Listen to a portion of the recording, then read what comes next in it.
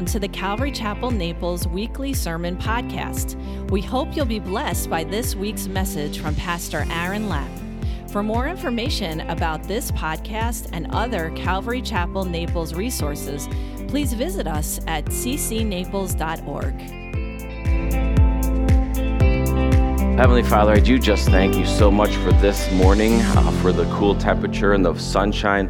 Lord, I thank you so much for the opportunity that we have to come and gather together, a group of us with the same confession that you are the Son of God, the Christ of the living God.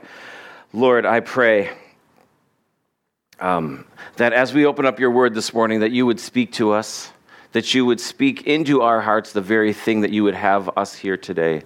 Lord, I pray that you would just use me this morning as the instrument in your hand. Thank you, Jesus. In your name we pray.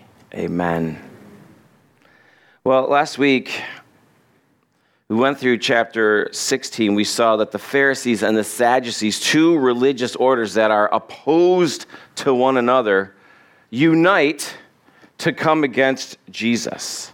They asked Jesus to prove himself by giving them a sign from heaven. And Jesus replies by saying that the only sign that will ever turn a sinful heart toward belief is his death and his resurrection. While he's making this profound spiritual statement, the disciples are more concerned that they didn't bring anything to eat.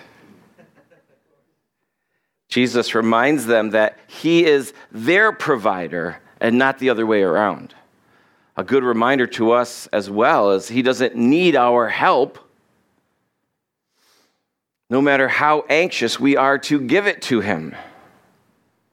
Then Jesus asks them who people say that he is.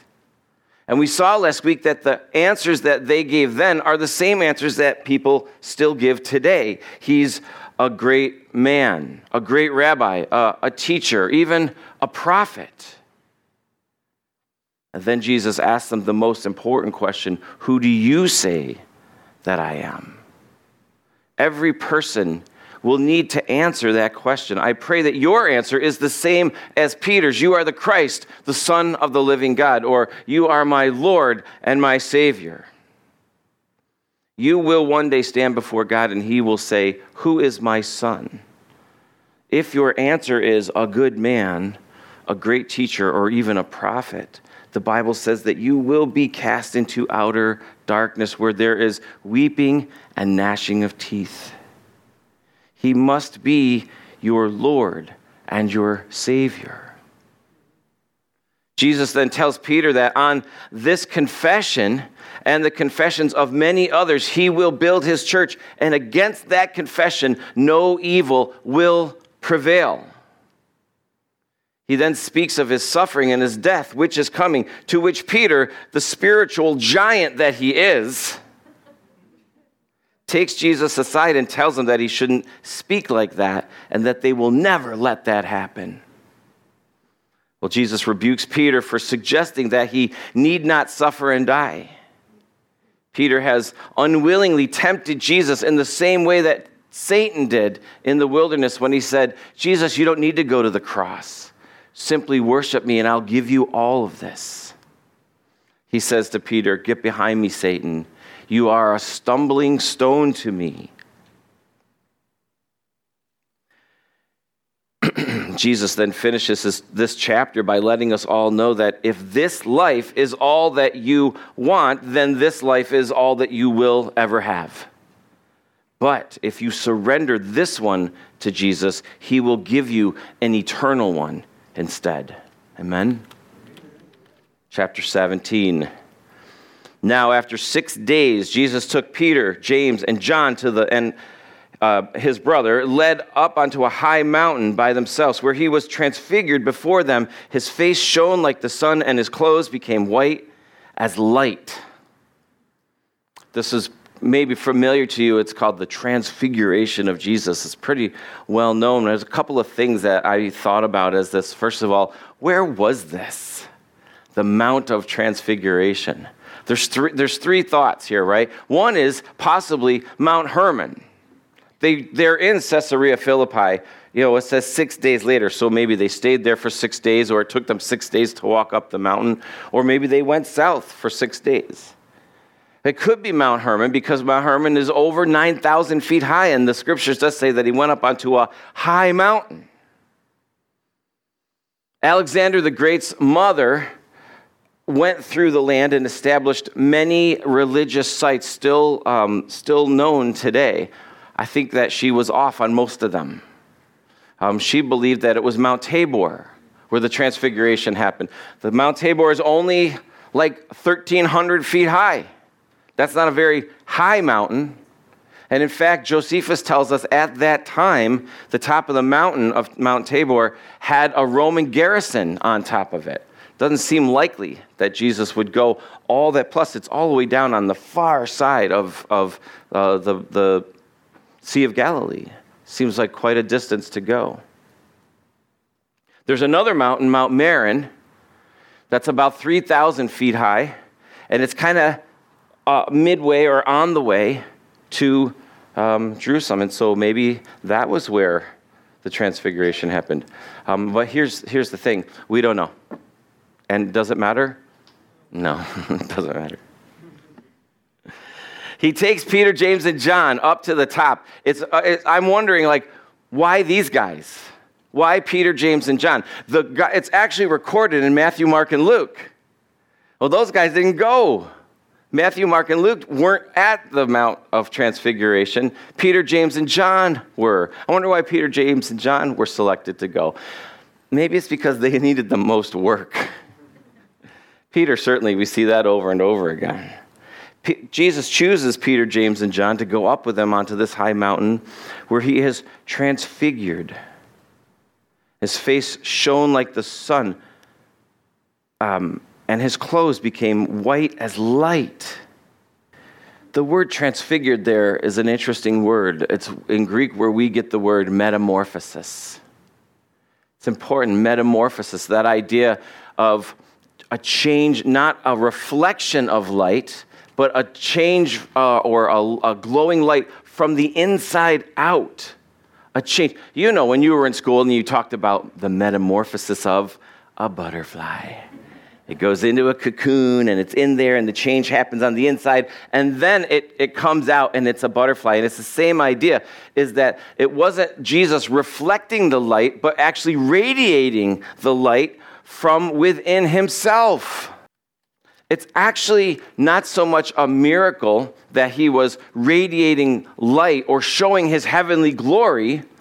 The miracle is that he was actually able to keep it contained all the other time. It says that he never set aside his deity, but set aside his glory, veiled in human flesh while he was here. But in this instance, on this mountain, at this particular time, heaven opens up just a little bit. He removes the veil of his human flesh and reveals his glory that is inside, the inside glory that now is showing outward. You want to know what's really interesting? Paul writes to the Roman church. He says, do not be conformed to this world, but be transformed by the renewing of your mind. The word transformed, guess what? Metamorphosis. Same Greek word. That like Jesus, who radiates glory from the inside out, that is how we are transformed from the inside. It's an inside change. The Holy Spirit comes in and is inside of us and changes us from the inside out. Transformed, metamorphosized. I don't know. How do you say that? Metamorphosed. We'll just go on.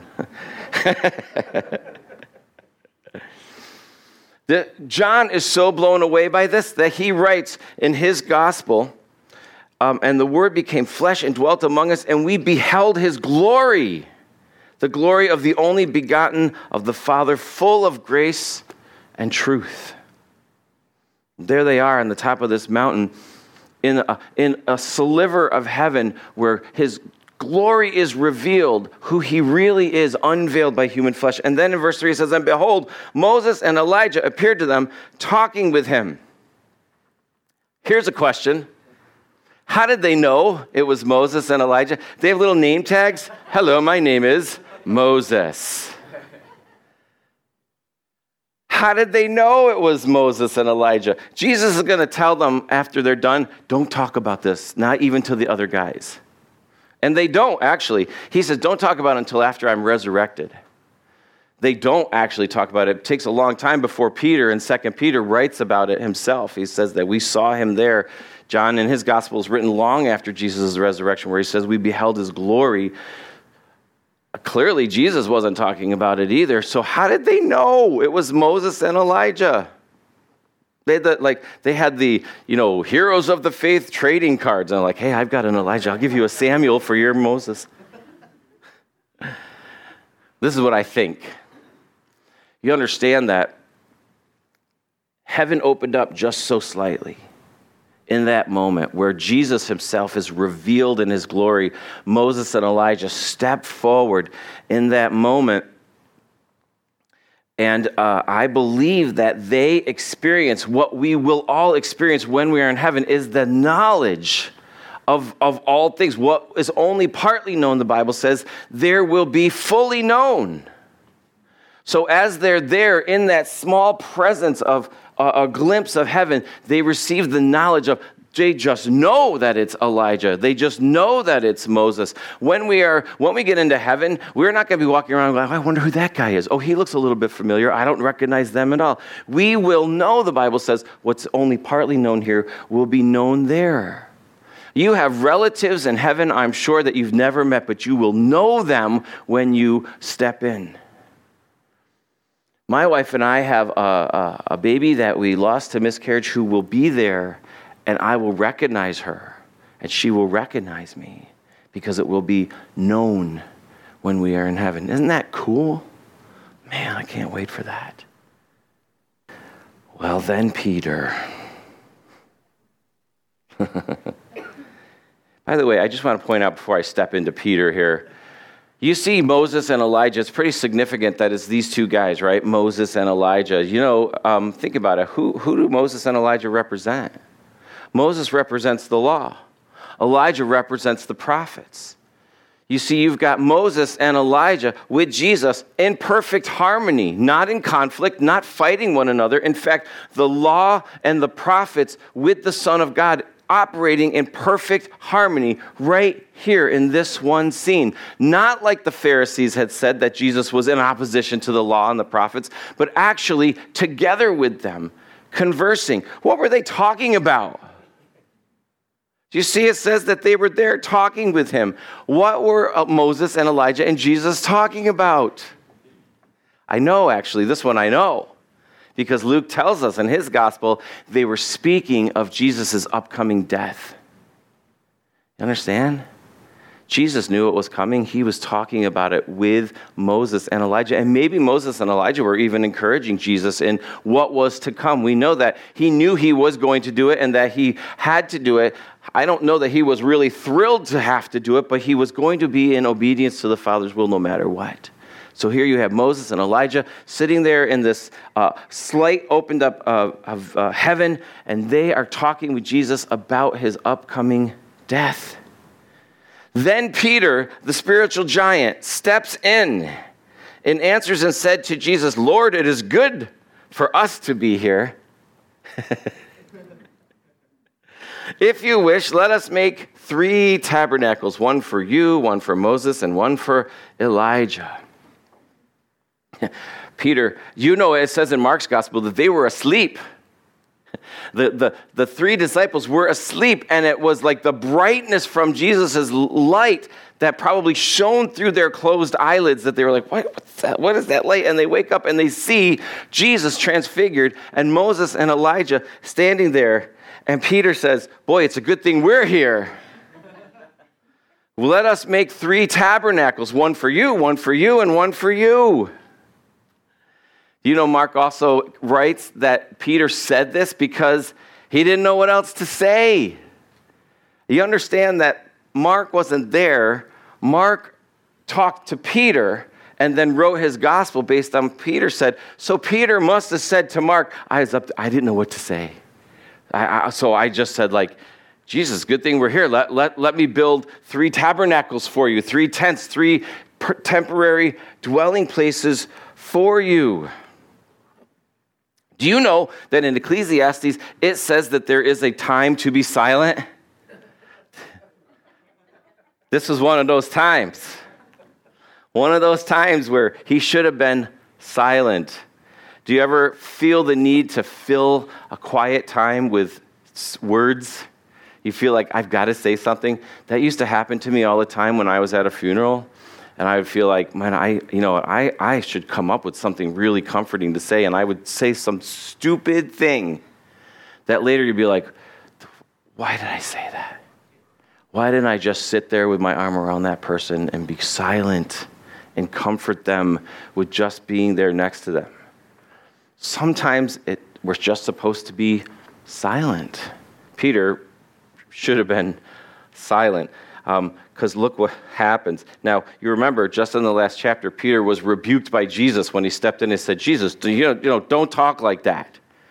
And then Jesus turns around and he says, hey, get behind me, Satan. You would think that Peter would learn his lesson rebuked by Jesus. No, here he is. It's good that we're here. Let us build 3 tabernacles.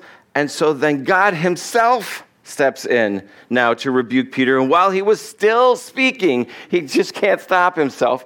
While he's still speaking, behold, a bright cloud overshadowed them, and suddenly a voice came out of the cloud saying, this is my beloved Son, whom I am well pleased. Hear him. Do you know why God steps into that moment and says that? Because Peter has unwittingly just said, Jesus, Moses, Elijah, you're on the same level. Let me build a tabernacle for you, you, and you.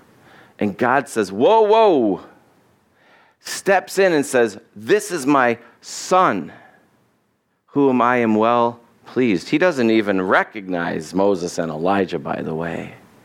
He says, no, Jesus, my Son is not on the level with Moses and Elijah. He's so much higher. And then he says, I am well pleased.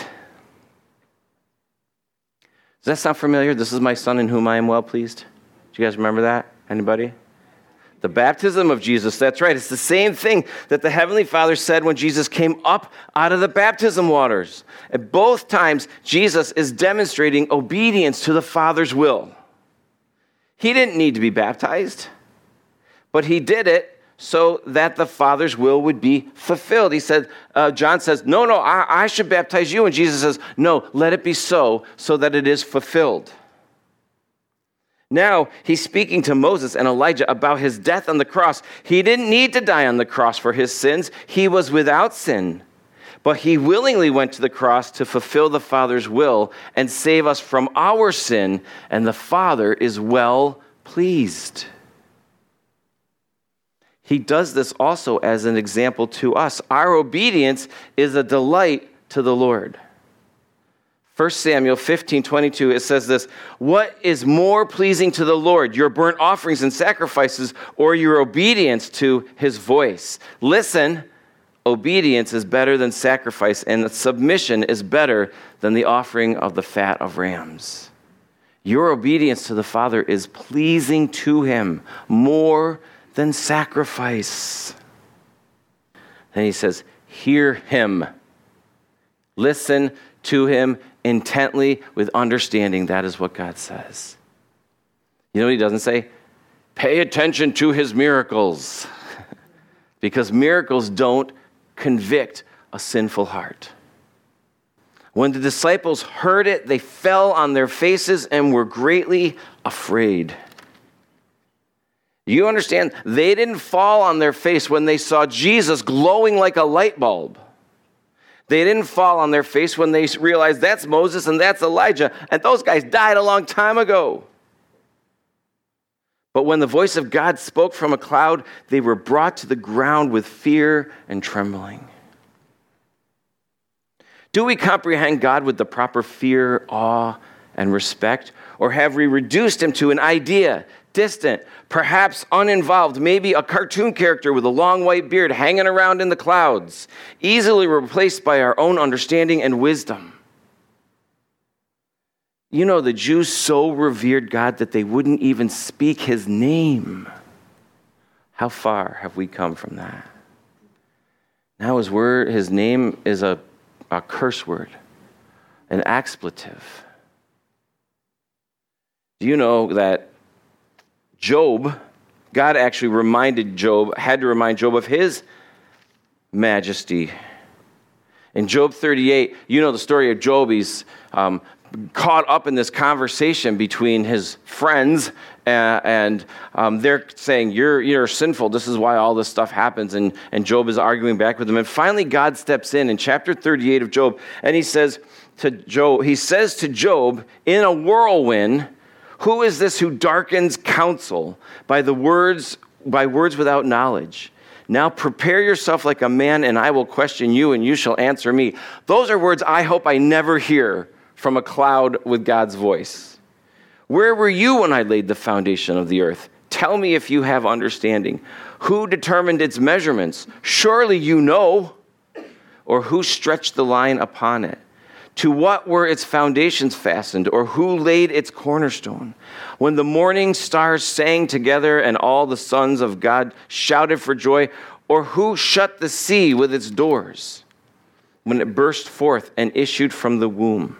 He goes on to say, have you commanded the morning since your days began and caused the dawn to know its place? Again, he says, have you entered the springs of the sea, or have you walked in search of its depth? Have the gates of death been revealed to you? Or have you seen the doors of the shadow of death? Have you comprehended the breadth of the earth? Tell me if you know all of this. He says to him, have you entered the treasury of snow, or seen the treasury of hail? I actually love that picture in my mind. I just think of like a big warehouse filled with snowflakes. And he's like, today, this is all going to Buffalo this weekend. He says, which I have reserved for the time of trouble. This is Job's first response to when God speaks to him. And Job's first response is this: behold, I am vile. What shall I answer to you? I lay my hand over my mouth. Once I have spoken, but I will not answer. Yet twice I will proceed no further. God goes on and on, asking him all of these questions. Did you do this? Did you do this? Do you know this? Do you know any of this information? Yet you claim to have all of this knowledge about who I am? And finally, Job responds in this way: I know that you can do everything, and no purpose of yours can be withheld from you. You asked, who is it who hides counsel without knowledge? Therefore I have uttered what I did not understand, things too wonderful for me which I do not know. Listen, please, and let me speak. You said, I will question you, and you shall answer me. I have heard of you by the hearing of the ear. By now my eyes see you. Therefore I abhor myself and repent in dust and ashes. It just cautions us that, do we revere God in the way that he deserves to be revered? After this happens, it says in verse 7, but Jesus came and touched them and said, arise and do not be afraid. And when they had lifted up their eyes, they saw no one but Jesus only. The disciples hear the voice of God coming to them, and he's saying, this is my son in whom I am well pleased. Hear him. And they fall down to the ground afraid. Jesus comes to them and he says that they need not be afraid. We are not to be afraid of God. We are to fear God. Do you understand the difference? We are to revere him, to hold him in the proper regard, but not be afraid of him. When it comes down to it, in verse 8, it ends with this: Jesus only. I have that underlined in my Bible. Jesus only. Now, as they came down from the mountain, Jesus commanded them, saying, tell the vision to no one until the Son of Man is risen from the dead. And man, I mean, if you were Peter, James, and John, wouldn't you just be like, oh man, are you kidding? We just saw you lit up like a light bulb. We saw Moses and Elijah. We heard the voice of the Heavenly Father from the clouds, and we can't tell anybody? In the other Gospels, it says they wondered what he meant by after my resurrection. They can't get there. They can't get to that place. Even though he'll say my death and my resurrection, they dwell on what? His death. because they're wrapped up completely in this life. This life that we have here to us seems so long. To God is like, it's like that. And then it's eternity. Then the disciples ask him and saying, why then did the disciples say that Elijah must come first? And Jesus said to them, indeed, Elijah is coming first and will restore all things. But I say to you that Elijah has already come, and they did not know him, but did to him whatever they wished. Likewise, the Son of Man is about to suffer at their hands. And so they come to him and they say, oh, well, you know what, Jesus, we know of this prophecy in Malachi 4:5. I'm going to turn there real quick if I can. In Malachi 4:5, it says, behold, I will send you Elijah the prophet before the coming of the great and dreadful day of the Lord. And so they're saying to Jesus, all right, we just saw Elijah. Does that mean now this is the time? Is this the dreadful day of the Lord that's coming? They're a little confused, and Jesus says, I'm telling you that Elijah is going to come before that time. I happen to believe that it's a reference to Revelation chapter 11, where it talks about the two prophets that the Lord will send to preach to the people for like 1,000 days. I forget the number. And they will have power to bring people to an understanding. People will try to kill them, and fire will come out of their mouth and consume whoever tries to kill them. And I believe that those two witnesses are Elijah and Moses. But then he says, but I say to you that Elijah has come already, and that they did not know him, but they did whatever they wished. Likewise, the Son of Man is about to suffer at their hands. And then it says the disciples understood that he spoke to them of John the Baptist. You remember when Gabriel came to John the Baptist's father, Zacharias, in the temple, and he says, you're going to have a son. And Zacharias is like, right, I'm old. My wife is really old. It's too bad that got written down, right? I bet his wife was like, oh yeah, remember this? Remember what you said here, that I was really old? And Gabriel looks at him and is like, I'm Gabriel. I stand in the presence of God. I'm telling you, you're going to have a son. And he says, and he will come in the power and spirit of Elijah. And he did. And he came and he turned many of the hearts of the fathers back, it says, or the children to the fathers. And it says that when they had come, so the disciples, they understood that he was speaking of John the Baptist. That's a first for them, really, that they got it. And when they had come to the multitude, a man came and kneeling down before him, saying, Lord, have mercy on my son, for he is an epileptic and suffers severely, for he is often falls into the fire and often into water. What a bummer. Honestly, they just come off the Mount of Transfiguration, this incredible spiritual high. And immediately as they come to the bottom of the mountain, there's a problem to be solved. Has that ever happened to you? An incredible time with the Lord, only for have it followed by some challenge or obstacle? It's how we see it, right? Oh man, my spiritual high just got derailed by this burden before me. You see, we see burdens. Jesus sees opportunity for ministry. He's constantly reminding me of that. It must be a problem for me. Jesus doesn't see a burden. He sees an opportunity to minister to this man and his son. They bring this man to him who, here it says that he has epilepsy. Actually, the Greek word is like moonstruck or like a lunatic, right? And the other Gospels say, Mark says that he was made deaf and dumb by a demon as well. So we know that there's a demon. That's how Jesus heals him, by casting out a demon. So the man says that, so I brought him to your disciples, but they could not cure him. And then Jesus answered and said, O faithless and perverse generations, how long shall I be with you? How long shall I bear with you? Bring him to me. And Jesus rebuked the demon, and it came out of him, and the child was cured from that very hour. Then the disciples came to Jesus privately and said, "Why could we not cast it out?"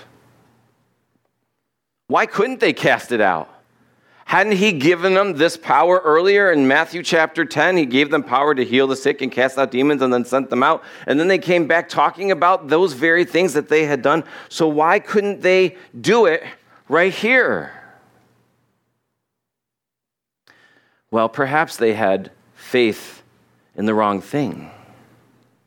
Maybe their faith was in a formula or a past success. Well, we did it this way before and it worked, so I guess that's just the way we do it. We do this thing, we say these things, we sprinkle this on that person, and it works, right? Isn't that how it works? The fact is, it's not enough to have faith in faith. And it's not actually about the amount of faith. It's about who you have faith in. The word faith is belief or even confidence, if you look it up in Greek. Faith means belief or confidence. Who do you believe in? In whom is your confidence in? And by the way, Jesus references faith as a mustard seed. Do you see what he says there? He says, because of your unbelief, assuredly, he answers it. He says, because of your unbelief, I say to you, if you have faith as a mustard seed, you will say to this mountain, move from here to there, and it will move. Nothing will be impossible for you.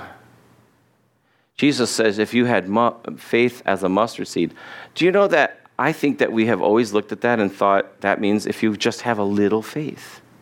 A little faith, because we know that a mustard seed is little. But if he really meant little faith, don't you think he would have said pebble or grain of sand? I think there's actually more emphasis on seed. If you had faith as, because he doesn't say if you had faith as small as a mustard seed, he says as a mustard seed. If you had faith as a mustard seed, think about seed. A seed contains everything it needs. Faith is a gift from God, and when he gives us faith, he gives us everything we need to believe. It's our own unbelief that hinders that growth of faith or the growth of that seed. But what if we let that seed, that belief, that confidence in Jesus take root in our lives? Man, what would be accomplished? We'd say, mountain, move. By the way, that was a saying then. You could say, move this mountain. Faith is a gift. He's given it to us completely. It's our own unbelief that hinders the growth, the rooting of that. If we just say, I'm going to surrender what I've got over to Jesus and let that seed take root. You don't add to a seed. It contains all already.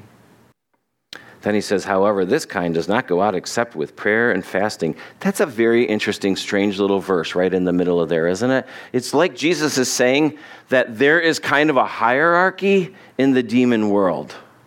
This kind, he says, this kind requires prayer and fasting. You understand, and we don't grasp this because we can't see this, but there is a dimension going around us, a spiritual dimension that we don't see, that actually was just kind of revealed a little bit to us in the Transfiguration, where it was just opened up a little bit, where the disciples were able to see this fourth dimension. But there's stuff going on around us all the time.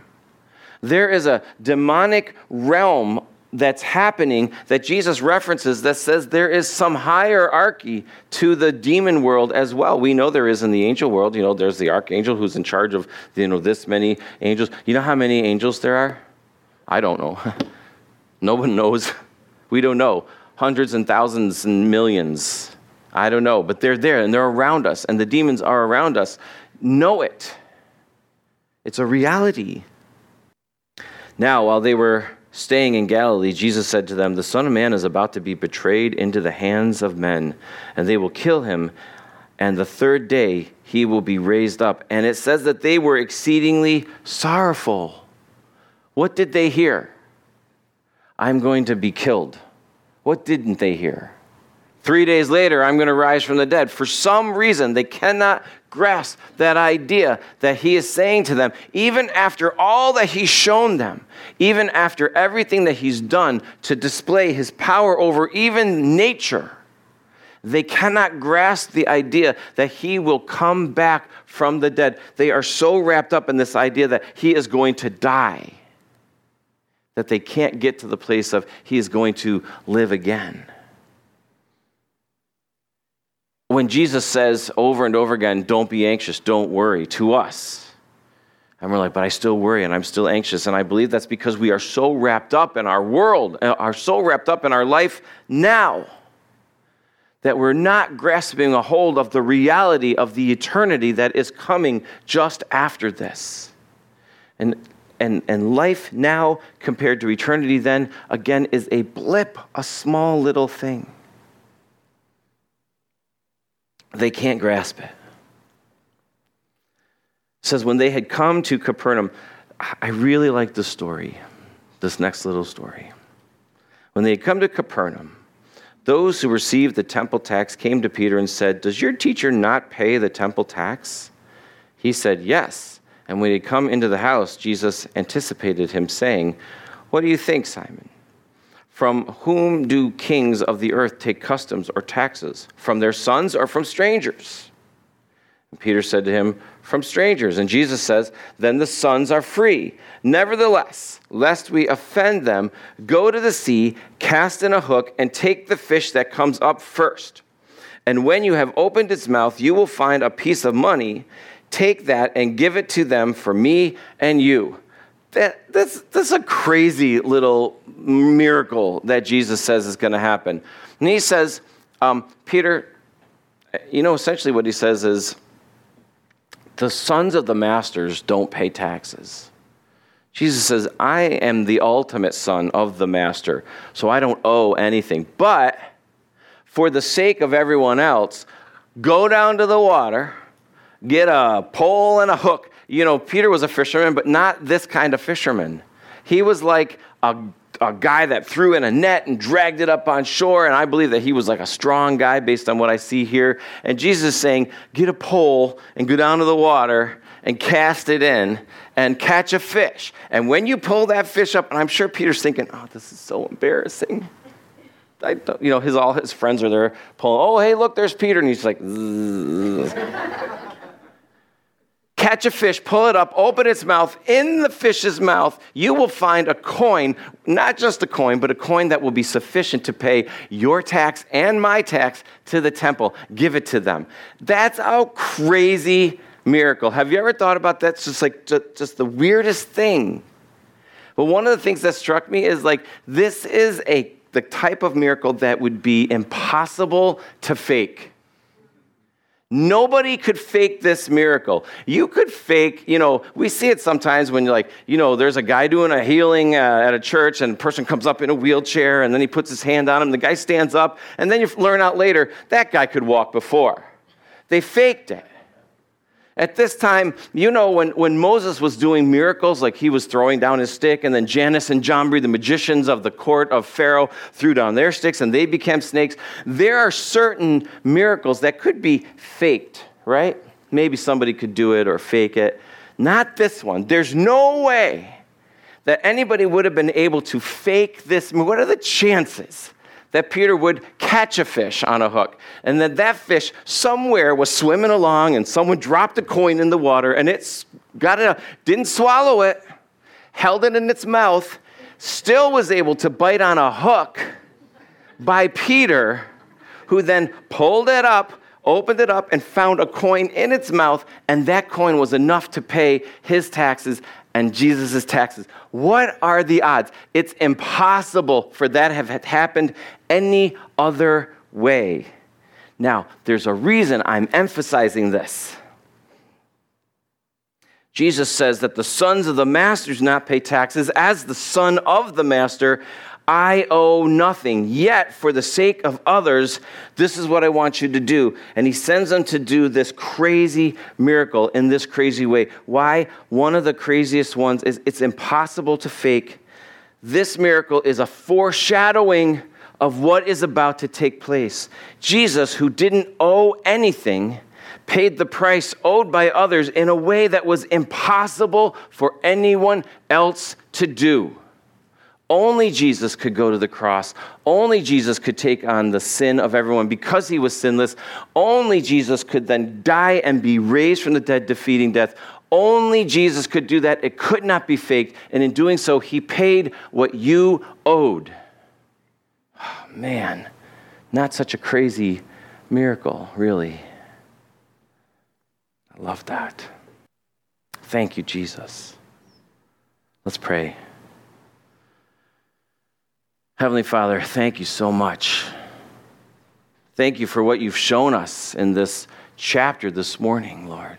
The radiance of your glory that you kept hidden, veiled with human flesh, a glimpse for us to see, Lord. For sharing this with the disciples, Lord, that they would know that Moses and Elijah were there, Lord. Lord, thank you so much for reminding us that when we see burden, there is opportunity for ministry. Lord, thank you for reminding us that we are to revere and hold God in awe. And Lord, thank you for showing us that you and only you could have died on the cross for our sins. But Lord, thank you for doing that so that I might be forgiven. Lord, that I might be able to enter into the presence of a holy God and be there for all eternity. Thank you, Jesus. Lord, I pray today that if there's anyone here who has not answered that question of who do you say Jesus is with the answer of my Lord and my Savior, I pray that today would be the day. Today is the day of salvation, as your word says. That they would call out and say, Lord, I know that I'm a sinner. Now please forgive me of my sins. Lord, I know that when someone calls out in earnest in that way, that you do hear and that you do forgive, and that they are written into the book of life. Thank you. Thank you, Lord. We pray this in your name, Jesus.